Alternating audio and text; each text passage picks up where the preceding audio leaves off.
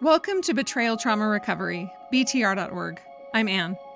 I'm sure you remember what it was like when you were searching for help, maybe for your husband, hoping to find the right program or therapist.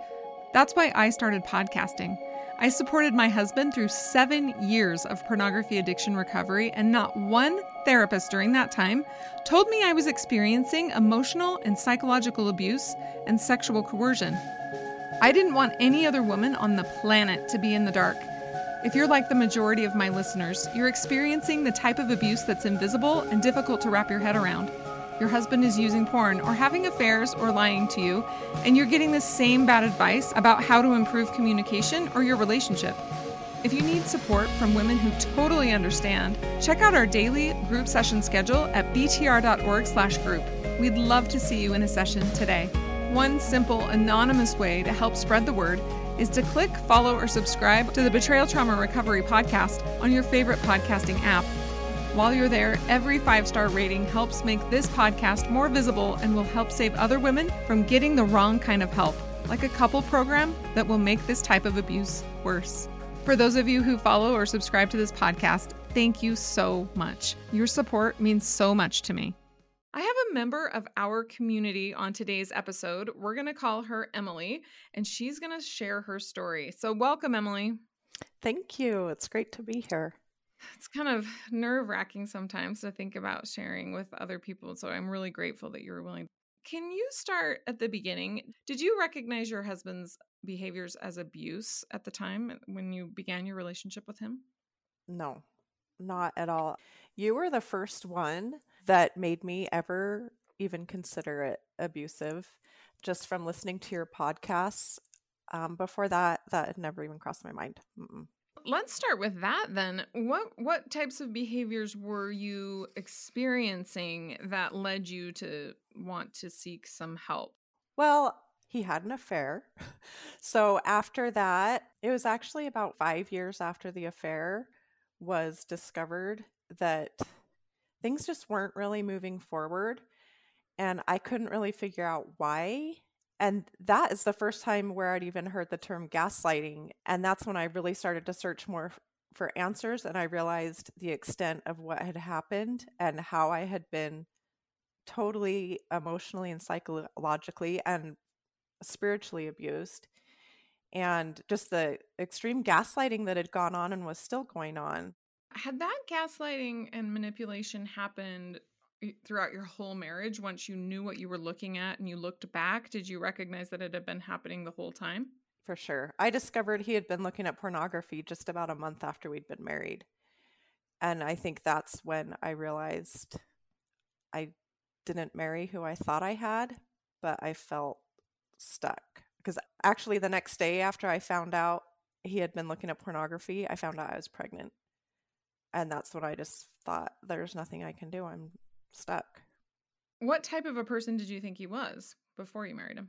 Well, he's super spiritual, and we did all the religious things. And I just thought that I had married a spiritual, religious, truthful person. I didn't think that he was capable of the lies and betrayal that ensued. So how long between you discovering porn a month after you're married and when you discovered the affair? Was that, I'm guessing that was like 10 years or something. Yeah. But... Yeah, 10 years. Oh, see, Yep. I've become a psychic Good. now Yep. that I've been doing this for so long. So 10 years. And how did you discover the affair? Our marriage was just falling apart. I could not explain why. I couldn't figure out what was wrong. I thought it was me. He had told me throughout our marriage that like I was too mean and he wasn't attracted to me, stuff like that. So I thought, it's just me. We ended up moving. I thought maybe it was our neighborhood. We moved across the state. And after we moved, nothing changed. And it still just kept falling apart. And then I heard him one time on the phone and he was talking to someone. And I just heard him saying things that just really sounded wrong. Like he was saying, we just met the wrong way. We can't continue our relationship. We just started off wrong. And I'm like, oh my gosh, he's talking to a girl and he is having an affair. Because it had crossed my mind and I had brought it up to him before, asking him if he had an affair. I said, my brother and His friend actually said that it sounds like you're having an affair. And he was just so defensive about it and was just like, I can't believe your brother would ever accuse me of that. That's so ridiculous. I can't believe you'd ever think that. And to be now looking back, he was having an affair at that exact moment. But he was so good at just making me think I was crazy to even consider that. So anyway, I overheard him on the phone and I thought, oh my gosh, he really is having an affair. And he turned the corner and saw me listening to him, and his face just said it all. It just absolutely said it all. But he talked his way out of it. I said, who are you talking to? And he just stared at me. And then finally, like a half an hour later, he finally answered and said it was a guy from work. I just feel really bad because I was talking about me and you and how we started off wrong and how we were just friends and shouldn't have gotten married. But so that was my first clue. And then later on, I found him texting her about a month later. It took him a minute to figure out a story to tell you that he thought you would believe, right? One that made him didn't look bad, one that made you look bad. Absolutely. Yep. Let's talk about that stare for a minute. So he just kind of stares at you in space, right? For a little bit. Kind of a lack of blinking, would you say? Sort of a flat affect on his face? Yeah, absolutely. Had you seen that ever in your marriage before? I guess from time to time. I can recognize it now for what it was. To me, it's so obvious now looking back on it. Like, of course, he's trying to come up with a story. Why wouldn't he just answer me if he didn't have anything to hide? But I wanted his story to be true. So I would accept it because it was so much easier to think, okay, he's not having an affair. It's okay. It's just me. I'm the one that needs to change. I saw this stare recently with a neighbor kid, which I thought was really interesting. So he had been singing a very off-color song, and my son picked up on it, and he was singing it. I'm not sure he knew what he was saying, my son. So when this neighbor kid came over, I said, hey, that song is not okay. Like, you cannot sing it around my kids. You shouldn't be singing it at all. This is a 9-year-old kid, okay? He stares at me with this blank stare for a minute. For a while, doesn't say anything, doesn't, nothing. And then after, I don't know how long, he says, oh, that song's about social distancing. And I was like, no, that's a lie. That's not true. You just took a minute to come up with what you thought was a plausible story, but that's not the truth. You need to go home. And I just sent him home because I was like, I'm done. This is ridiculous. I think it's interesting that an adult man, 40 years old, 50 years old, is still doing that. Right. And thinking, okay, if I don't make any moves, like no sudden movements for a second, right? I need to get my story straight. Like, they're not thinking about you in that moment. They're not thinking about how they hurt you or anything about you. All they're thinking is, what is she going to believe? It takes some energy. And I think that's why they're sort of frozen there for a second, because there's a lot happening inside their head. And they're trying to keep their face pretty still so they don't give anything away while they're working it out, while they're working out how they're going to lie to you, when they're working out how to manipulate you. Absolutely. Yeah. I've heard that called like a narcissistic stare before. I don't have a name for it. I should come up with something. Yeah. Yeah, because it's a definite look. Maybe in the process of this discussion, we can invent a name that we think works here at BTR, a BTR name. But for now, we could call it the manipulative stare, or the I'm coming up with my plausible lie to manipulate her stare. I don't know. But it's something like that. And a lot of women have seen this over the years, but they don't know what to make of it. And they don't know what they're looking at, right, when they see it. So 5 years go by after this affair. And things are just not getting better. And then you go looking for help. How did you find BTR?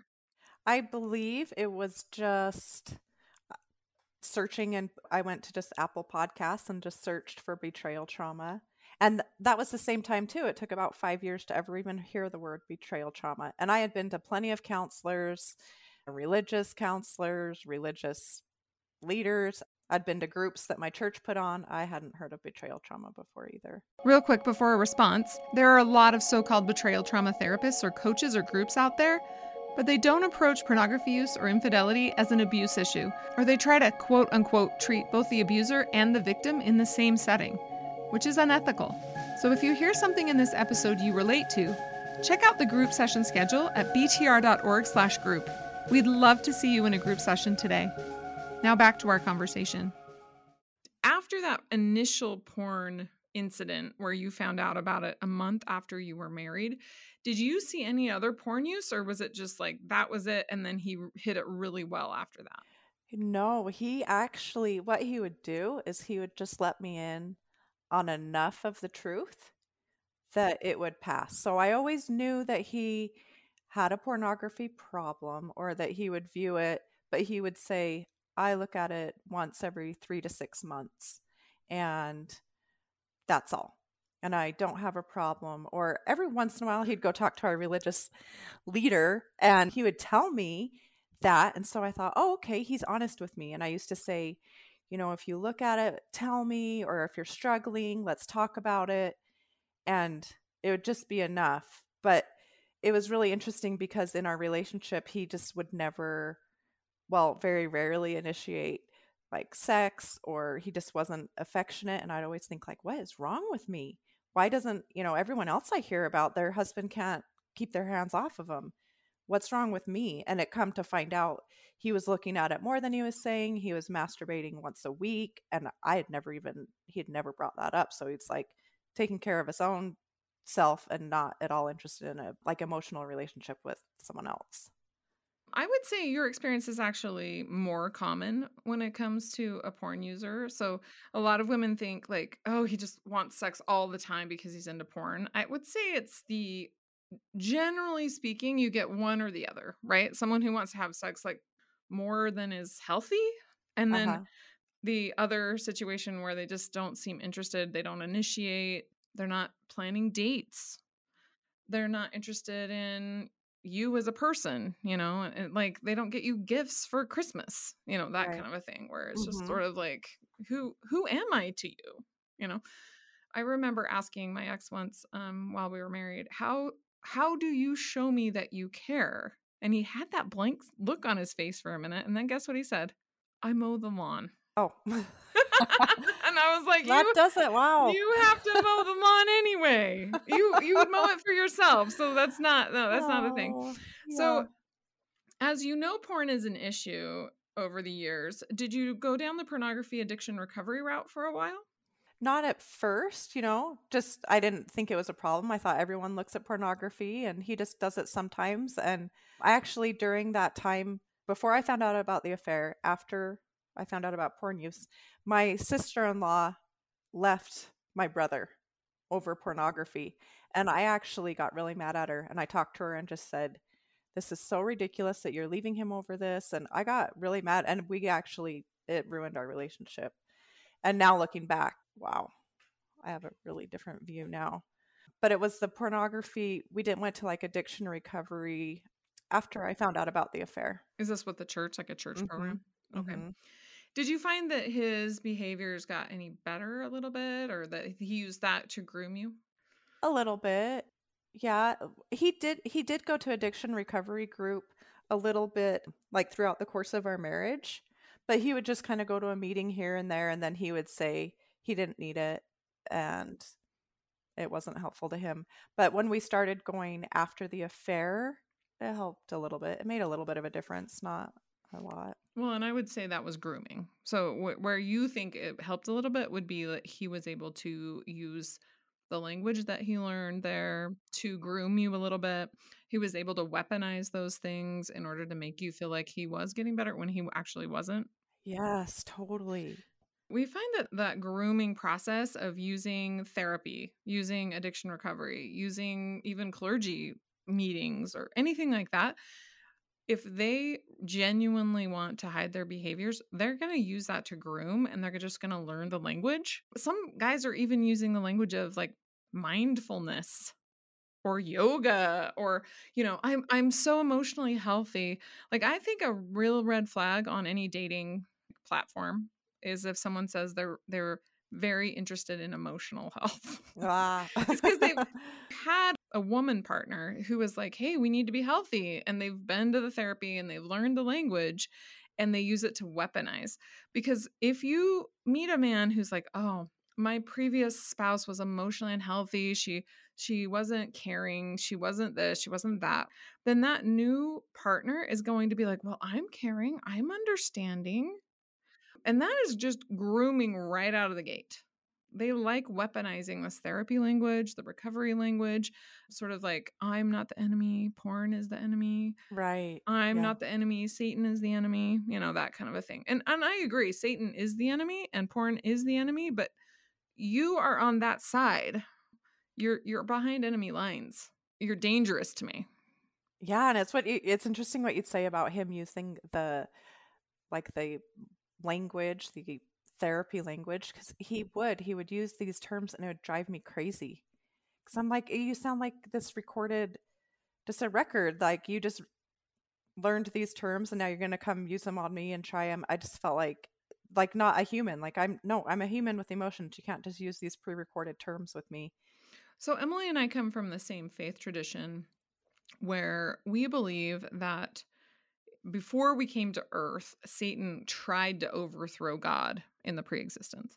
And I think one of the interesting things about this is that in our faith tradition, we believe that Satan really understands God's plan. Like he understands the commandments, he understands all of it. He just doesn't apply any of it. And I think that that's what these guys are like. They understand the therapy language. They understand all the clergy stuff. They read the Bible. They know all the scriptures, but it doesn't actually lead them to repentance, similar to Satan. He knows all these things. He just doesn't ever repent. It never changes. And I think without the application, without actually like having a change of heart and really being actually converted, of course Satan's going to stay the same no matter what he knows. So the scary thing about porn addiction recovery, the scary thing about therapy, the scary thing about reading your scriptures more or anything like that is if you're not going to apply them, you just become more and more dangerous. Absolutely. So when did you realize that common marriage advice, Christian marriage advice, like love, serve, forgive, be understanding, stuff like that, when did you realize that that just was not working? Right after I found out about the affair, we started going to a counselor, and that therapist was probably a good marriage counselor for someone for newlyweds or if you're just kind of having general problems. He had no place being an infidelity kind of counselor. He actually said, okay, what happened is not good, but we're going to move forward now. And he said to me, Emily, you can never talk about the past. I don't want you to bring it up. When you do, you're just damaging your future if you bring up the past to your husband. And so he actually told my husband if I wouldn't stop talking about it, that he could just get up and leave and leave What? me. This is a counselor. Sorry. He doesn't know that stonewalling is apparently Oh, emotional and psychological abuse, I guess, this it guy. was horrible, Yeah. horrible. And my husband, of course, he loved this counselor. And so when I would talk about the past, and he's like, "No, you're burning down the cornfield." This is what he said. He said, "You have a cornfield, and every time you talk about the past, you burn it down, and then you guys have to start over." So it was really on me. And it wasn't much on my husband at all. It was just kind of like, "Okay, you made a mistake. Let's move forward. You're forgiven." And he was from the same faith background we were from, and also our religious leader at church had referred this counselor. So my husband was very stuck on the religious aspect of this religious leader referred him, so he must be who we need to go to. And I kept saying like, this is not helpful. This is very damaging. Let's talk about the spiritual abuse. So here you are being abused by your husband, psychologically and emotionally abused, sexual coercion as well, with your counselor, who is a religious counselor, with your bishop, who is your religious leader. So you're being abused by these men, right, who are trying to tell you what your experience is and trying to coerce you into thinking that you're not being abused. Did you get it from family as well? Like, were you facing spiritual abuse on all sides? Not necessarily from family, but I do have to say, not one family member has ever told me that maybe I should leave my husband. Everyone has everyone has brought into the situation, forgive, what would Jesus do kind of thing. Friends of mine have maybe considered leaving him, but no family, no spiritual leader. It's all repent, read your scriptures, pray, God will get you through this. And What would Jesus do? I'm always thinking. He says, depart from the wicked is what he says. He says, separate yourselves from wickedness. So what would Jesus do? He would say, get thee hence. Yeah. So I need to get myself hence from this. Interesting. So when you found BTR, is this like a revelation? I can't even tell you, just listening to your podcast and feeling like, first of all, I'm not crazy. Second of all, I'm not alone. There's other people that have been through this because it's such a lonely place to be. There's not very many people you can talk to. I feel like it's so hard because even though it is my story, it's not only my story. So I can't talk about it to everyone because then I tarnish my husband or make him look bad or the truth about him.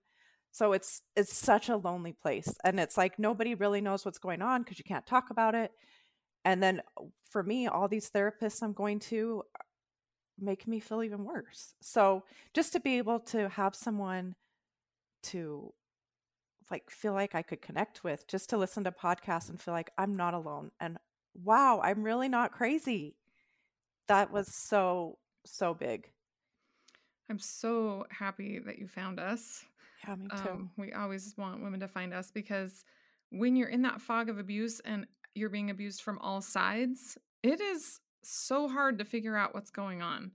And even if you do want to tell people, right? Even if I'm not saying that you should, but let's just say that you got it in your mind that you were going to get up in your meeting at church from the pulpit and say, everyone, I'm being psychologically abused.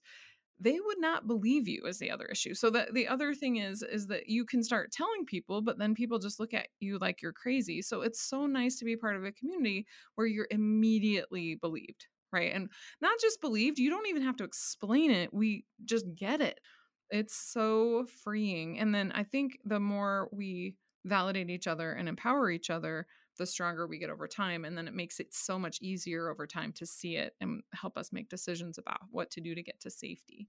Absolutely. We're going to pause the conversation here, and I'm going to continue talking with Emily next week. So stay tuned for next week's episode. If this podcast is helpful to you, please help us reach other women by following or subscribing and giving us a 5-star rating. Thank you for helping other women find us. If you've already purchased a copy of my book, Trauma Mama, Husband Drama, please circle back and give it a 5-star rating. A lot of women are searching for books about betrayal trauma on Amazon, and rating Trauma Mama will help them find this podcast, which is free to everyone. Your donations keep this podcast going. Go to our website, btr.org, scroll to the bottom, click on Support the BTR Podcast. And until next week, stay safe out there.